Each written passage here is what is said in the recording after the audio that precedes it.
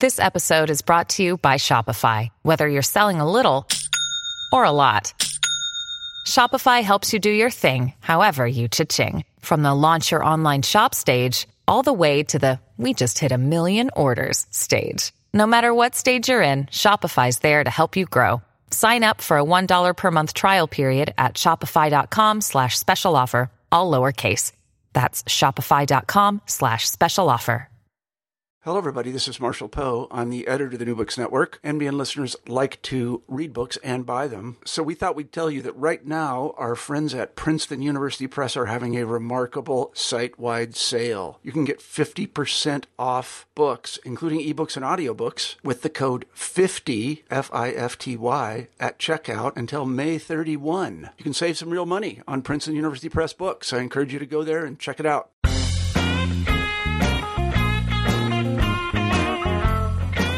Hello, everybody, and welcome back to the New Books Network. I'm Marshall Poe, the editor-in-chief of the network, and each week we pick a fascinating book and we interview the author of that book. And this week I'm very happy to say we have Leonard Cassuto on the show, and we'll be talking about his terrific book, The Graduate School Mess, What Caused It, and How We Can Fix It. I've read this book, and I can tell you it is really very interesting. For any of you who have been to graduate school, and I imagine a lot of you who listen to this podcast have, this is kind of a must-read. Things are broken, and Len suggests ways we can fix them. So, Len, thanks for writing the book. Well, I was glad to do it. It seems like the least I can do, considering the shape that graduate school and graduate students are placed in. Could you begin the interview by telling us a little bit about yourself? Well, I'm an American studies guy. I started studying American literature in graduate school myself, and I got lucky and fell into the gravy. I got a professor's job, and I've been following my nose ever since. And it's led me all around, from American literature into more recently academic journalism, and now academia as a kind of field of study. Could you tell us why you wrote The Graduate School Mess? Well, it was an accumulating thing. When I started writing for general audiences, one of the first general audiences that I wanted to write for was the general audience in my own profession. That is, not simply the specialists in my own field, but the people who did my work. And the first piece of journalism I ever published, in fact, was about the situation of graduate students. So you could say that I had come full circle, except that there's a way that when you're a scholar, most of the work you do that's worthwhile is in some sense a refraction of your own life and experience. And I know that I can trace that into every book that I've written. The sense of where it sprang from my personal commitments. This one is the most obvious one, because the situation of graduate students, it was bad when I was in graduate school in the 80s. The job market that I was on, that I entered, was pretty dire by the standards of that time, and it's gotten only worse. And the education that graduate students are given in graduate school has become more and more obvious to me that it ill suits them for the job markets that they're going to find themselves in. And so there was a more urgency to write this book than some of the others that I've written, because it's affecting real people, what's going on now. And I had a chance to pitch in and try to change the conversation about what happens to those real people. That was something I wanted to do. Great. Could you tell us a little bit more about the nature of the problem that you address in The Graduate School Mess? Well, there's what might be called an ethical crisis, that bit by bit, over a long period of time, with the acquiescence of everyone involved, the system of graduate education has become incongruent with the outcomes that graduate students have, or the ones that they choose from. And that incongruence, coupled with the increasing length of graduate school, which some figures put at about 9 years in the humanities fields after the BA, and It's not much lower than that in the sciences, and the social sciences are about comparable to the humanities. The time to degree, coupled with the incongruency with what it is that people are going to be doing afterwards, means that people are spending the better part of a decade in pursuit of goals that they have a very small chance of getting, and which they are taught to want above all things. And that is a problem if you care about young people's lives, which is what teachers are supposed to do. Mm-hmm. And so if we are teaching people to want things that they're not going to get, or they're going to have a poor chance of getting, and to be unhappy when they don't get them, then we're teaching them to be unhappy, and that's immoral. And that seems to me to be quite a problem. Mm-hmm. So, restated, I think, there is a profession, and it's profession X, and that we'll call that graduate school at large, and they're presenting people, or they're preparing people for careers in that profession, but the jobs that they, I don't know if they promise them, but they are being prepared for do not exist, or at least in very large numbers. Is that right? That's absolutely fair. That people go to graduate school, not surprisingly, with the idea that they want to become professors themselves, and that's perfectly reasonable. About 80% of them have been inspired by teachers who they have, according to the results of surveys that have been done. So the initial state, your initial state of affairs is that you have people who are entering a workplace, which is graduate school, with the idea that they're going to be prepared for the workplace that connects to it, that is academia. Mm-hmm. And that's fine so far, except that the people who run academia and who teach the graduate students, that is us, I'm in this group too, we are running a workplace that, number one, does not convey early enough or emphatically enough the information that the chance of getting those professorships is, well, shall we say, I don't want to say slim, but it's open to chance. The chances of getting a professorship that looks like the one that your graduate school professors have is slim. And if you have a workplace that is designed to prepare people only to do one thing, when in fact they are more likely to do other things as well, then that workplace is badly designed. And if it's a badly designed workplace, what happens? Well, right now it is creating legions of unhappy and even embittered graduates. And it doesn't have to be that way, because if we simply redesign the workplace so that, number one, we tell the truth about what the prospects are, and number two, we change the way we teach in order to aim at the diversity of outcomes that graduate students have rather than the one, then everybody involved is presumably better informed, and you have a balance between what people are learning to do and what they're going to wind up doing. Some commentators have called what you're talking about the overproduction of PhDs. Is that a good characterization? It has been called that, although I think that the term is a little bit misleading, because it suggests that if we simply produced fewer PhDs, they would all become professors and everybody would be happy. but there's a way that solution contains its own problem. Mm-hmm. To start with, in the history of American PhD education, PhDs have actually gone on to do plenty of things besides be professors. There was only one generation where they almost all became professors, and it was the largest generation.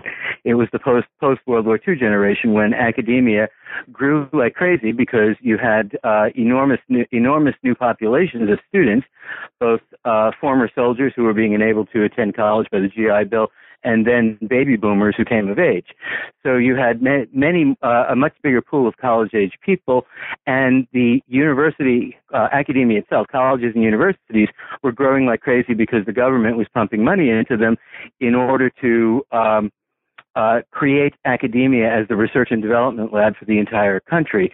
So college was becoming more accessible, to more and more people, and colleges and universities were growing like crazy. So there was a demand for professors that was unprecedented, and everybody who went to graduate school could become a professor for about 25 years.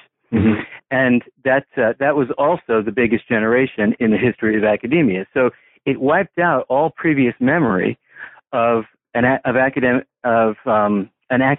that prepared people to do all kinds of things, including profess literature. Now, if we went back, if we reconfigured academia now to get to a point where we only admitted enough graduate students to replace retiring professors, assuming, of course, that professors who retired were replaced by other full-time professors and not part-timers and people who are contingent laborers. But that's its own issue. We can get to that later, or perhaps you can read other books that are devoted to that. If we assume that the goal of academia is simply to replace retiring professors, then academia is going to become really small. And if it becomes really small, then it's going to become really elite. And if it becomes really elite, then the old, established, venerable graduate programs will become the ones who supply everybody. And that is a trap that academia was in once. When it was snobby, elitist, and out of touch. And part of the point of growing academia in the post-war generation was to democratize higher education and make it into something that that all of society could identify with. If we return to a time when return to a time that we escaped on purpose, where we become the limited access and only the privileged can go to graduate school, the academically and economically privileged, because really your preparation is a large key to your qualifications to getting into graduate school.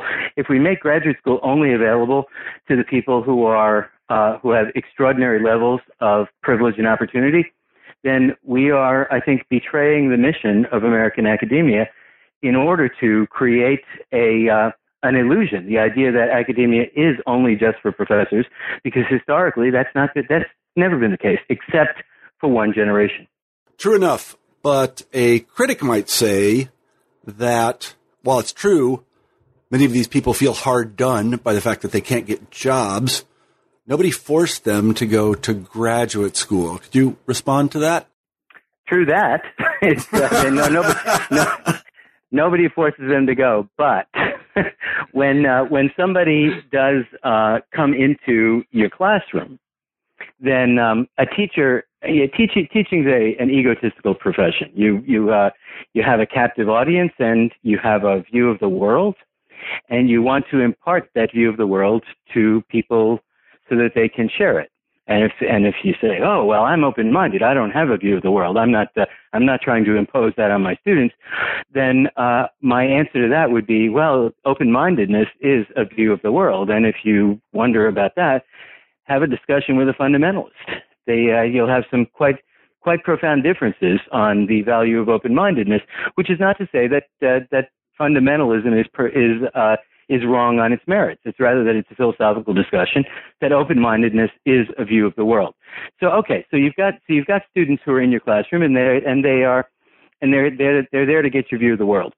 If you never tell them that their chances of becoming a professor are limited and that they need to be augmented by an awareness of other possibilities, then you do your students wrong, because if you're a good teacher and you believe that academia is the only legitimate purpose of graduate school, your students will believe the same thing.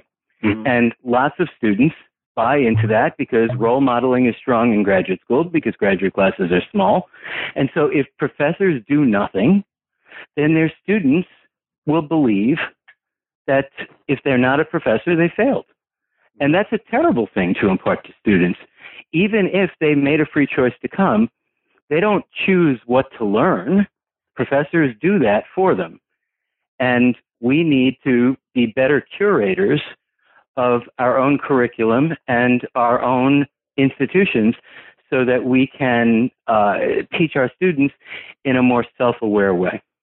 So are you saying that the professors are practicing a kind of bait and switch with students who want to go to graduate school and who go to graduate school? The short answer to that is yes. But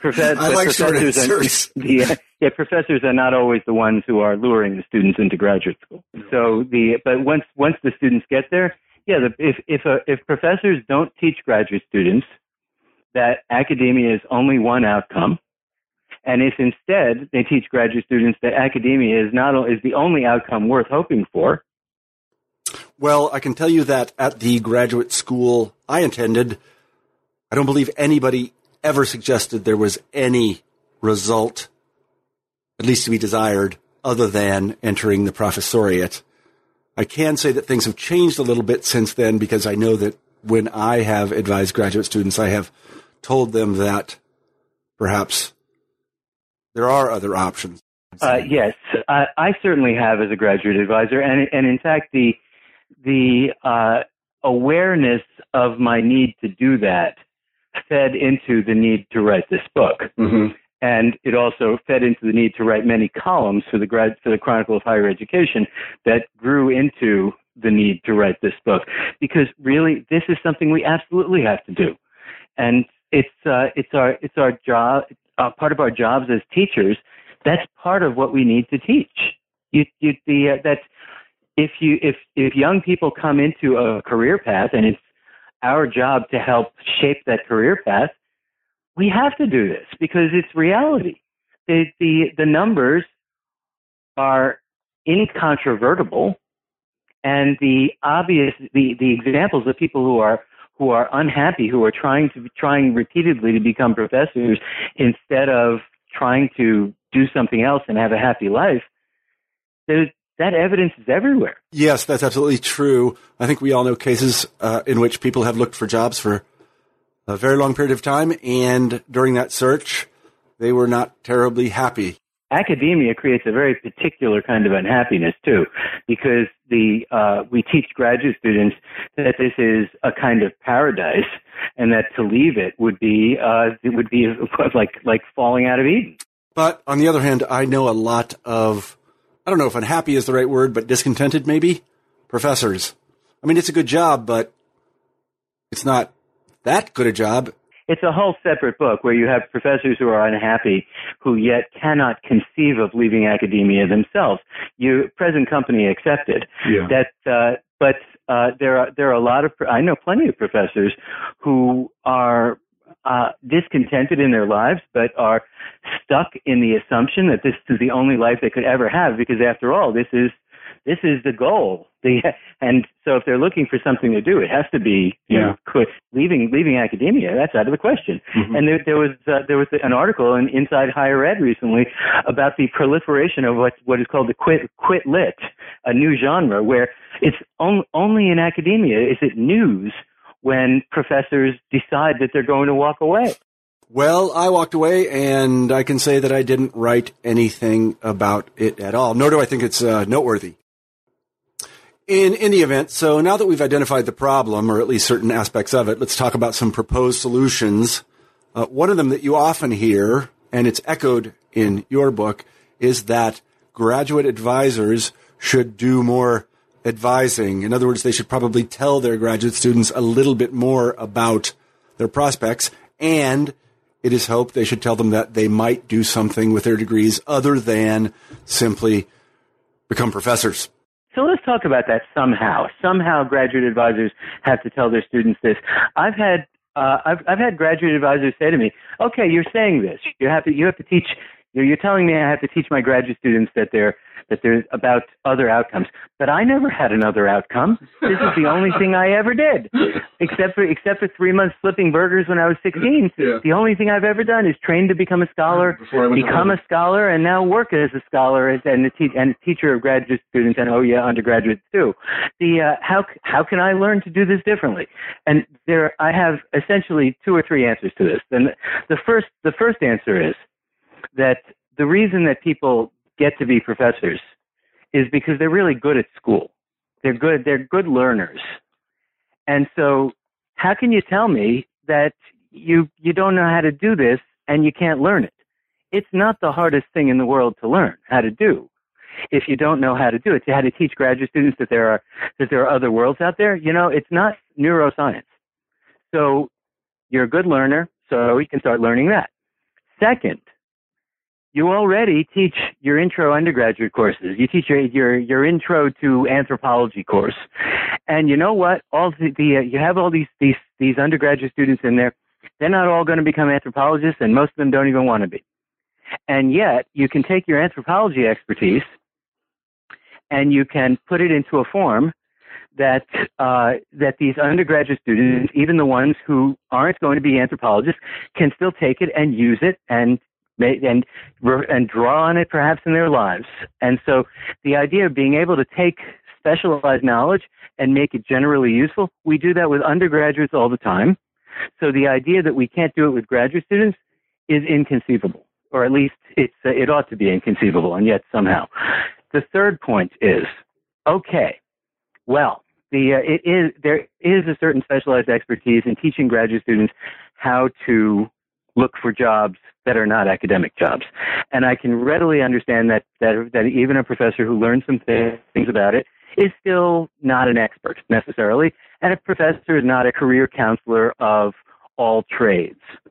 Well, but that's why we have career services offices, and one of the structural changes that I'm suggesting in the book is that graduate programs ought to forge partnerships with offices of career services on campus, and the offices of career services ought to be an early and frequent presence in the lives of graduate students in their graduate programs from the beginning, so that graduate students know that their job search, their eventual job search, is a unified part of what it is they're going to be doing, unified with their education itself, and not limited to academia.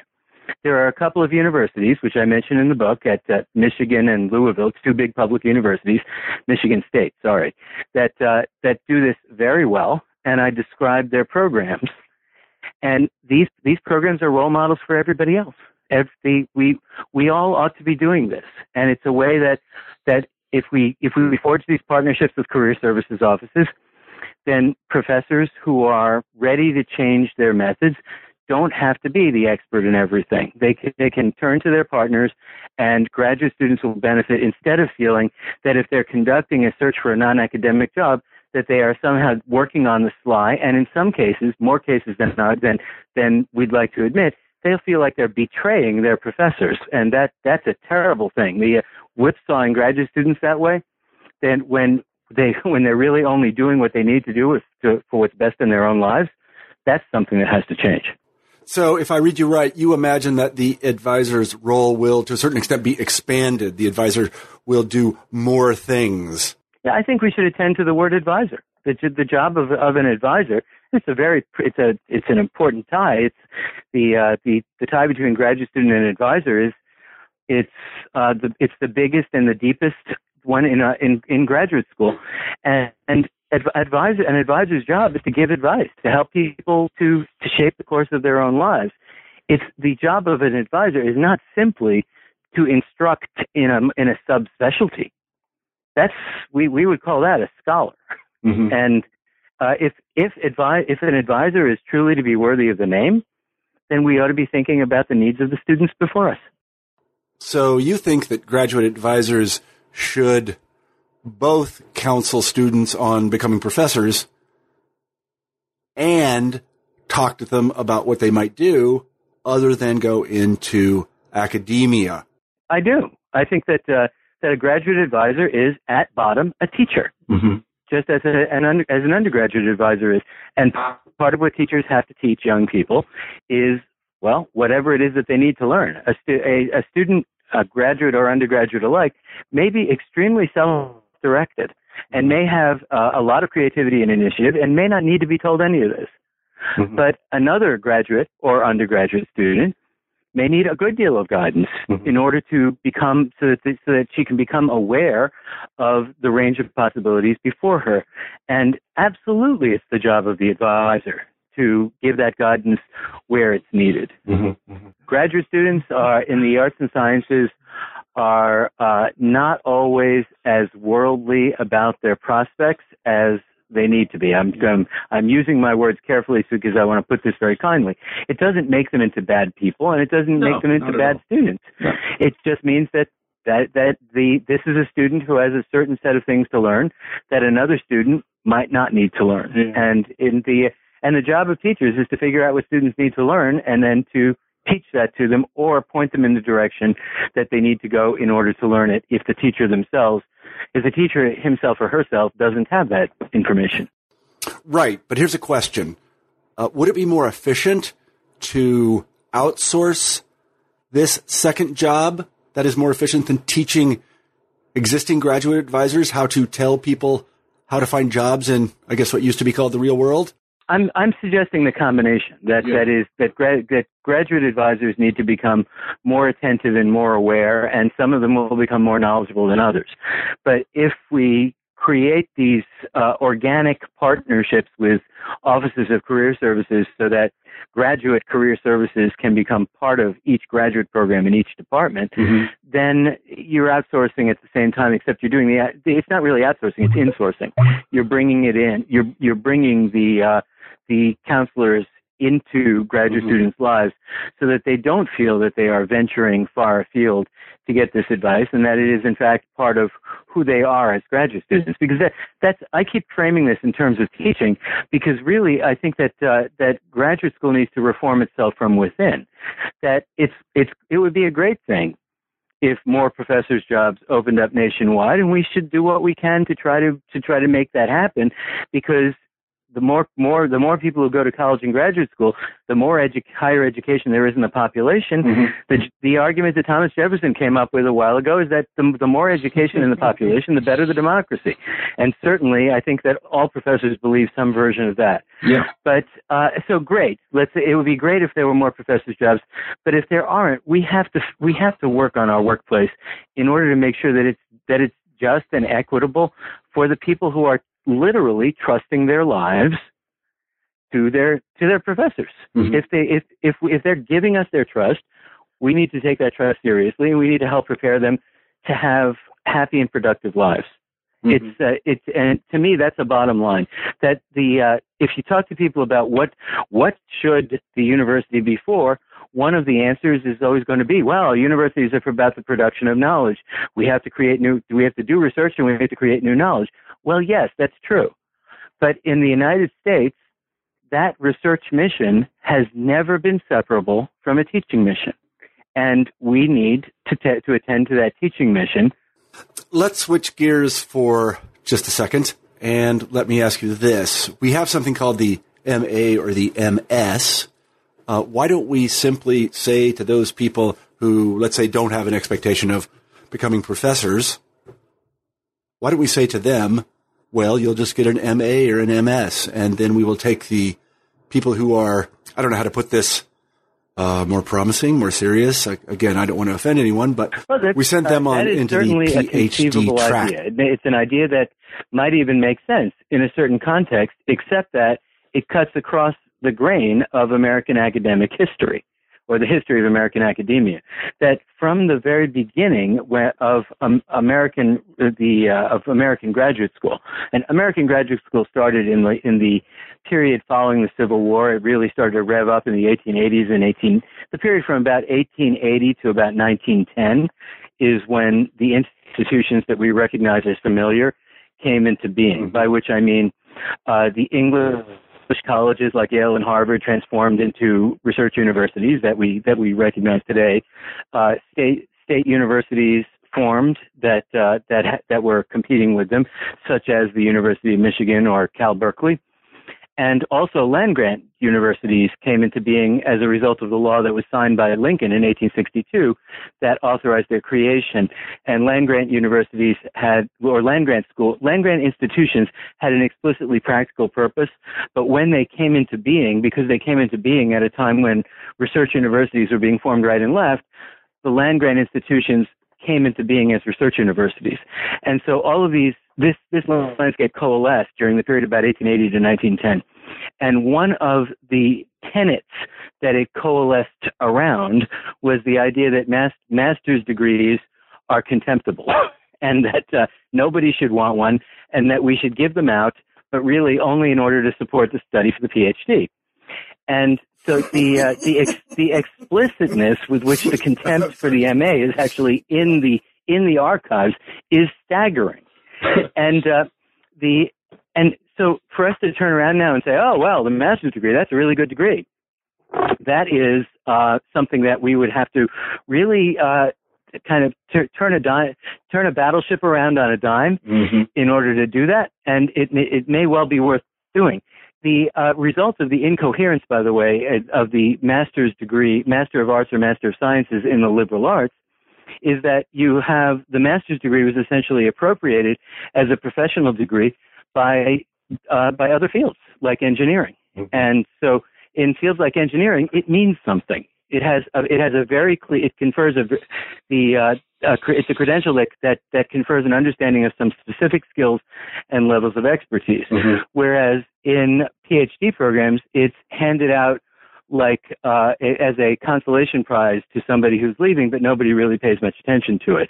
So for us to develop the master's degree as an alternative for people who want to leave PhD programs because they've decided that it's not for them, I'm all for that, but it will require a certain renovation of structures that we don't pay much attention to, and part of and those problems are coming a cropper now because the enrollment in master's degree programs in the arts and sciences right now is down. Can I go back to the overproduction argument again? I want to add a postscript to this. That I don't favor admitting armies of PhD students. That is, I think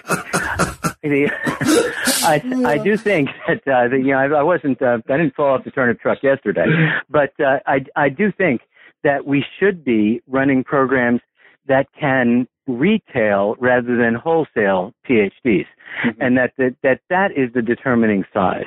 That if you can't educate each graduate student as a person who is going to make some choices based on what is before him or her over the course of graduate school and shape career aspirations as a result of that, then you're too big. If you can't treat each graduate student individually, that's too big. Yeah. And enrollment in graduate programs, I think, is coming down in order to meet this need, although I don't hear it stated the way that I'd like to hear it. There's an article in the Chronicle of Higher Ed this week, in fact, that talks about where it quotes a number of graduate directors who are saying, we wanted to be able to give full support, and this is the number of students who we could give full financial support to. And that's great, because graduate students should receive full financial support, and that's a motivation that I entirely applaud. However, it's not the whole thing. That the reason to admit smaller cohorts is so that you can treat them in a way that is more individually oriented than if you were, as in the old days, admitting large numbers. But I think, but we do have to be careful, as I said, of returning to an elitist past. So back to the MA for a moment. And if I understand you correctly, you are arguing that it really cannot be reinvigorated, particularly because it was not very vigorous in the first place. So let me ask this. A critic might say, well, why don't we simply have two PhD tracks, one that heads toward academia and the other that heads toward, how should I put it, the world? Well, there's a way in which, of course, I'm advocating the idea that students should be prepared to make that choice. My suggestion in the book is that if you have two tracks, they will, if you follow the history of academia, which has at different times, excuse me, it has at different times experimented with different kinds of two-track systems. What happens is that the more scholarly of the two tracks becomes the first class, and the other one, the one that heads toward the world, or more typically towards the classroom. We'll have a research degree and we'll have a teaching degree. Well, what happens then is that the research degree becomes the bauble treasured by the university fathers, and I use the term advisedly. And the teaching degree becomes the one that is held in low regard and is used to finance the research degree. That's how graduate school got started. So I do think we should be promoting choice, but the way to do that, I think, is to admit people all through the same portal, using the same standards, and let them make their choices once they are in. That is, I think that true reform can only happen under the banner of your most valuable product. And that if you start creating products that you think are second class, consumers will think the same thing. And then you just right back where you started. So how could you raise the status of the track that heads toward the world or toward teaching? Well, partly by maintaining consistent admission standards. If you admit people all according to the same criteria, and then you say to them, as a proposal that's being floated at Stanford suggests, you admit everybody according to the same criteria, and then and you expose them to different kinds of ideas, and at the end of 2 years, you sit down with each student and you say, okay, what do you think you want to aim for? What's you've been here for a while. What sort of outcome do you envision for yourself? And once you make that choice, we will then try to craft the remainder of the program so that you can be maximally prepared to chase the outcome that you have chosen. And that's not so much a two-track system, that's a multi-track system. Yes, it is. Yes. And I think that our future lies in a multi-track system like that, because once we start creating the concrete, if we create an A and a B, then A is going to float to the top of B, and then nobody's going to want B. Mm-hmm. And we've been there before. We don't have the time to do that to go there again. In fact, the part of the problem with graduate school reform is that people keep trying the same things because there isn't enough historical awareness of what has been tried and often failed to work. So let's talk about the world or teaching track for a second. Let's imagine that I'm an English lit student and I'm working on Milton or something like that. I'm writing my dissertation and I decide, professorship just isn't for me. What would I do at that point? What would the department do for me? What kind of classes would I take? What sort of options would I have at the university? So you say, you go to your advisor. So you've been there a couple of years, and you come to this realization, and you go to your advisor, and you say, okay, I've thought about this, and I really don't think I want to be a professor. And so far, what you're already suggesting is something revolutionary, because the idea of going to your advisor and saying that is something already that a lot of people, particularly in the sciences, will feel a huge reluctance to do, but not just in the sciences. They're going to think that their professor is going to say, "Oh, well, you are dead to me. I am cutting you off. Here's a dime. Call home. Tell them that you're coming home on the next bus because I want no more to do with you." There's some version of that is that graduate students fear, and one of the reasons they fear it is because some version of it actually does prevail in certain situations. It's not every situation, of course, but that sort of thing happens often enough that it's not just urban legends, sadly enough.